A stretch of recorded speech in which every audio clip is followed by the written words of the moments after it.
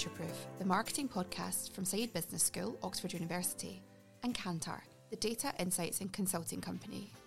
In each episode, we speak to industry leaders about the big issues in marketing, sharing evidence and inspiration for the future. I'm Felipe Tomas, Professor of Marketing at Saïd Business School. One size fits all seems like a good idea for clothes until you try them on. Same goes for healthcare. That's why United Healthcare offers flexible, budget-friendly coverage for medical, vision, dental, and more. Learn more at uh1.com. Hiring for your small business? If you're not looking for professionals on LinkedIn, you're looking in the wrong place. That's like looking for your car keys in a fish tank.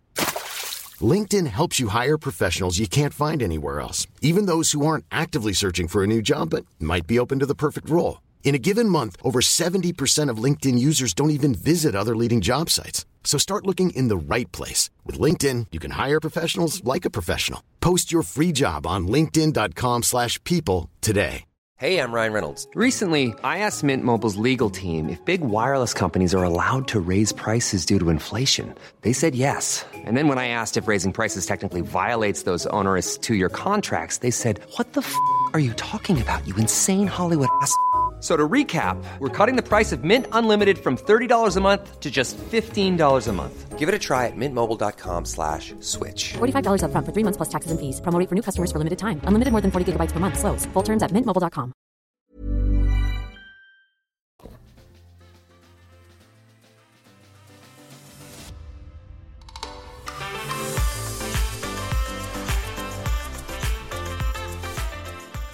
Welcome to Futureproof. Today I'm joined by Melissa Hansberry, Director in Client Leadership, as well as Stephen DeMarco, Chief Digital Officer of Kantar Insights in North America.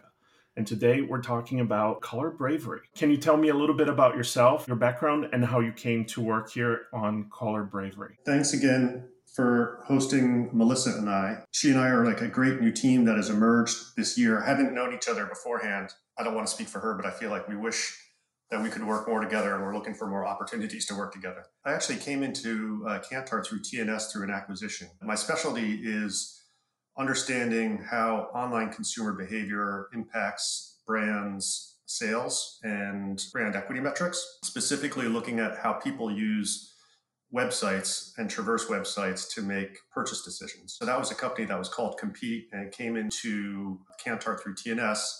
And now I oversee the product portfolio and product marketing strategy for Kantar Insights in North America. I've blossomed from purely online shopping to cross-platform, cross-channel attitudes and behaviors. And what about you, Melissa? What got you into this team? We started working together this year, a director within the client leadership team. I'm out of the Atlanta office, and I have had a passion for really understanding more about inclusion and identity insights. Previously, I've worked with major CPG companies on their multicultural advertising and engagement there. So it really made sense for Stephen and I to partner on this and to work on the Color Bravery article together. I neglected to mention the impetus, the personal side of how this came together is one weekend in May, I sent a text message out to my family, nieces and nephews about a TV show that was coming on that I was really excited about. And it was a concert between John Hyatt and Lyle Lovett. What I hadn't recognized was that my text went out almost at the same time that the George Floyd story was kind of coming into the national conscious. My niece, who self-identifies as Black, took me to task and took my family to task on not recognizing what's going on, not listening, not paying attention, and not talking about it. So that really was kind of a jolt to me and got me committed to writing these stories with Melissa. That does speak a lot to a moment in time, right? And something perhaps relatively unique to what's happening now. But the color bravery idea and the concept here coming from Kantar, I don't believe is particularly new, right? So what does that color bravery mean? What is it about now and this period in time that makes it matter more, perhaps? You're absolutely right. The color bravery idea and concept is not a new one. Mellody Hobson actually introduced the idea in 2014 during a TED Talk, Colorblind or Color Brave. And what's interesting is within her TED Talk, she discusses the difference between being colorblind and being color brave. And I think that for us, most of us, we tend to function in a place of color blindness. So where we say things like, I don't see color, that doesn't matter to me. I think we project on a world that we want to live in, a world where we don't focus about race. But I think that what's important and why we have to be color brave instead of color blind is that there are a lot of disparities that have come from race, and we have to understand that, and instead of ignoring it, in order to move to a place where race isn't an issue and we are all seen as equal. I think for our clients and for us as humans, it's really important to understand how we got here and the history of marketing and advertising and why color blindness and color bravery is so important to our industry. As consultants to the world's largest brands and agencies and media companies, we have a responsibility at Kantar to help them make sure that their messaging and the content that they put out in the market has a positive impact on culture and society, not one that's divisive and reinforces decades and centuries of bias and discrimination. We don't have a business without consumers, and we need to take care of all of the consumers that comprise our customer base. And that's a significant responsibility for marketers beyond just achieving their sales targets. You both touched on a recurring theme in general marketing discussion. So I'm going to ask you as well, how do you see the role of the brand in contributing and shaping culture then? The brand is the vehicle for the people behind the brand, aka the marketers, to shape culture and society. And when I think about the difference between culture and society, it's a little more than a nuance, right? Society is kind of like the hierarchical way that people in North America are structured and live. It's equivalent almost of an organizational chart broken out on different dimensions like income and things like that. Culture is much more around the ideas, the internal identity, the creative outcomes. It's what we experience in the world. The two clearly work together. And if you think just about how much influence marketers and the brands that they promote have on our everyday lives, the products that we use, programs that we watch, the ads that we're exposed to, multiply that out across our small, tight-knit networks, and then multiply that out across our broader social networks. The influence is ubiquitous. It's hard to think of anything else besides sunshine and air that could have a broader impact on people. Just taking what you said, would you say that it's fair to categorize it as it's more than just the execution and what you show the world, but it goes deeper to your associations as a brand and what you stand for then? I would definitely agree with that. So I think to take it back and to really explain how we got here, one of my favorite Black American scholars is W.E.B. Du Bois. And he introduced early on this idea of something called double consciousness or a two-ness. And he used this term to describe the characteristics of, as Stephen mentioned, that internal identity, that internal struggle that Black Americans have with their true self and their perceived self. So it's important to think and to understand the history of how we got here. So while we look at how Black media evolved and how Black advertising evolved, it's interesting because there was more Black ownership in things like radio and that sort of thing, and less involvement from Black Americans in imagery and early imagery and early advertising. Most of it was done with white consumers in mind. Black Americans have been sort of left out of this narrative that's been about them. And so going back to W.B. Du Bois's double consciousness, as a Black American, you have these two conflicting identities. You have this identity that, in a way that you see yourself within your community, and then you have a way that you are perceived by mainstream media and by people outside of your community. And what I think is important for marketers and for our clients to understand is that these consumers are aware of both.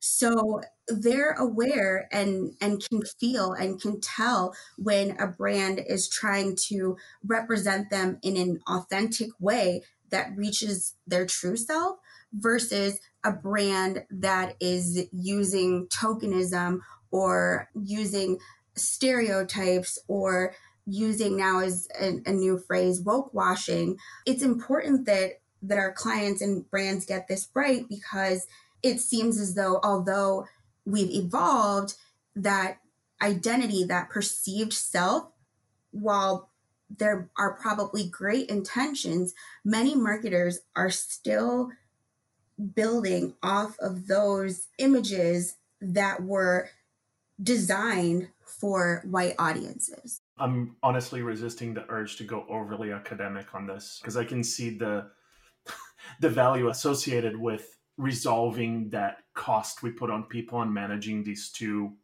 images. And if they didn't have to, how much easier it would be to exist. As you mentioned before, there's a history here, right? Like, this is not a novel situation, a novel experience. Even the frameworks and discussions on correcting this issue is not novel. It described it as starting, being introduced solidly in 2014. What is it about this moment in time and this period that makes it matter more? That's a great question. And I think that right now what's so interesting is that we have a lot of clients reaching out and asking, is this a moment in time? How should I invest in this? Is this long lasting?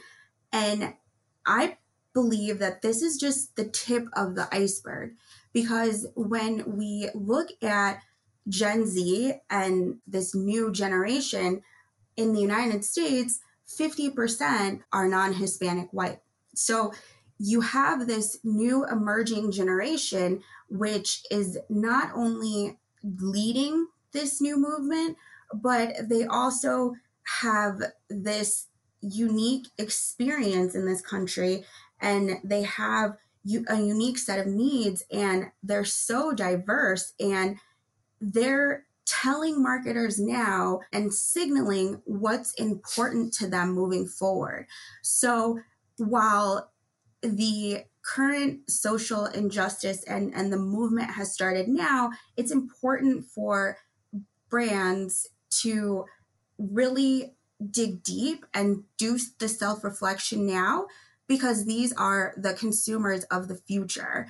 And this moment in time, until these issues are resolved, will continue to be something that Gen Z is going to fight for. It's a movement, not a moment. And we could probably reverse engineer the past 6 months to understand why they seem to have caught up with the past, or striving to catch up with the past couple hundred years. But what we know is that big things like pandemics create disruptions, and disruptions are the seeds of accelerating underlying trends and currents. I have to think that COVID-19 created a dynamic such that the forces could come together. Hiring for your small business? If you're not looking for professionals on LinkedIn, you're looking in the wrong place. That's like looking for your car keys in a fish tank. LinkedIn helps you hire professionals you can't find anywhere else, even those who aren't actively searching for a new job but might be open to the perfect role. In a given month, over 70% of LinkedIn users don't even visit other leading job sites. So start looking in the right place. With LinkedIn, you can hire professionals like a professional. Post your free job on linkedin.com/people today. Hey, it's Ryan Reynolds, and I'm here with Keith, co-star of my upcoming film, If, only in theaters May 17th. Do you want to tell people the big news? All right, I'll do it. Sign up now and you'll get unlimited for $15 a month and 6 months of Paramount Plus Essential Plan on us. MintMobile.com/switch. Upfront payment of $45 equivalent to $15 per month. Unlimited over 40 gigabytes per month. Face lower speeds. Videos at 480p. Active Mint customers by 531.24 get 6 months of Paramount Plus Essential Plan. Auto renews after 6 months. Offer ends May 31st, 2024. Separate Paramount Plus registration required. Terms and conditions apply if rated PG. To take something that Zoomers genuinely care about and give them the time, the platform, the media, the smartphones to have a voice in ways that few movements or moments do.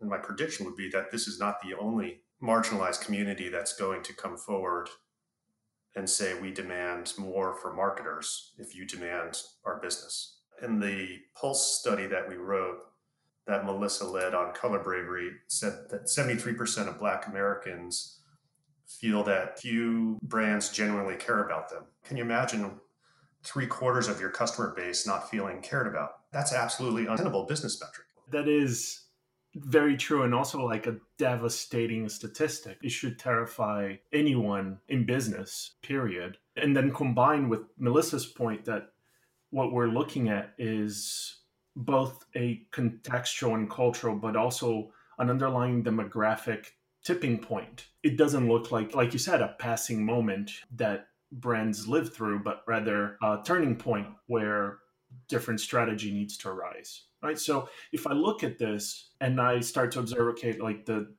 movement as it's observed or reported appears to be slowing down, or there's a normalcy in discussion that starts. What happens next, especially for a business and a brand trying to engage with this world? What comes from this shift? First, brands really need to understand where they are on their color bravery journey. So it's important to really do some internal self-reflection and understand areas of strength and areas of opportunities within organizations, and then also how their marketers are reaching these consumers, the messaging that they're putting out, and really be brave and be comfortable having uncomfortable conversations. That's really where this is going to start, is we have to be aware and understand the issues that our consumers are facing, and then be brave enough to have those conversations, because we're at a place now where we need to engage deeper to make that change. So I would say first that that's where brands should start in evaluating themselves. Brands want to have a voice, be relevant, say something. And in many times they don't know what to say, so they either say the wrong thing. I can think of one, the infamous Pepsi campaign. They can also say nothing. Like they put messaging out there, but it's so bland and muted that it has the same impact of saying the wrong thing. And I think we saw a little of that in the early stages of the COVID messaging. I would say is for brands to take a pause and recognize that their messaging, I keep using messaging just as a shorthand for all of their communications, can only be as diverse as the team that contributes to it. That there's a big debate about how you get to equally balanced, diverse workforce and the amount of time that will take.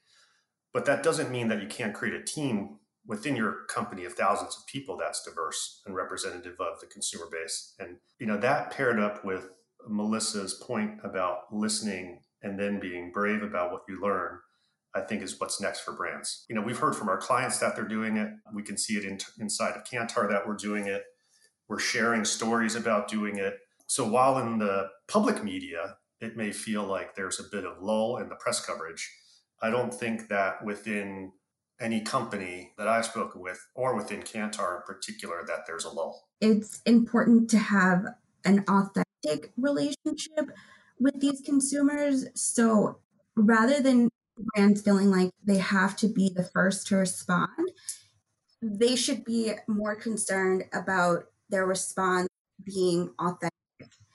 And I think what we've seen happen with the current social movement is that brands that were already invested in this group and that were already reaching out had an easier time putting out messaging that aligned with not only their brand purpose, but with their consumers. And I think that for brands, it's about finding that authentic way to talk to their consumers that matches that brand purpose and is well thought out and not rushed to just make a statement. I think you both touched on a very important and kind of known aspect of just management, right? Like we know managers tend to be risk averse, even if their brands are not necessarily risk averse. Feels like it's coming at a very high cost now of making some intelligent decisions about playing an important role in both culture and in their customers' lives and in creating value.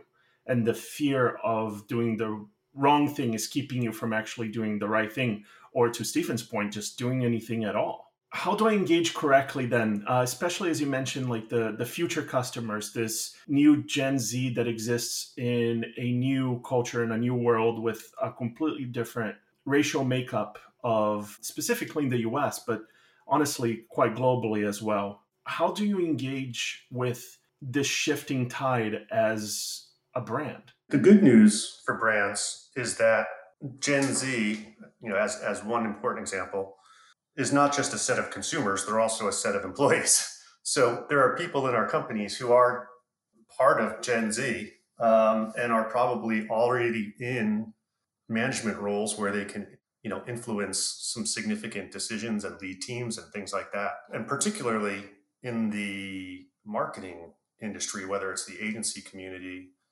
or the brand management community, or even to be a little self-serving, the research community, we skew very young. So we have a high proportion of Zoomers in our employee base already. So we already have that kernel, right, of people who represent the future generation or the current generation of consumers. So we can start to build around that. That would be my first response is let's identify people who we think really are going to be the change agents within our company because we can see them being the change agents in the world outside of our company. Let's look at areas where we can do things like product innovation to address some of those unmet needs. I think a great example of that would be Fenty Beauty. Let's look at the beauty industry and see, personally, before Fenty Beauty came out, I would have to mix foundations to find a color that fit me. It was something so simple as create more shades, and that sort of innovation and being brave and stepping outside of the box, that's really where you're going to find opportunities to prove how strong you are to this new consumer base.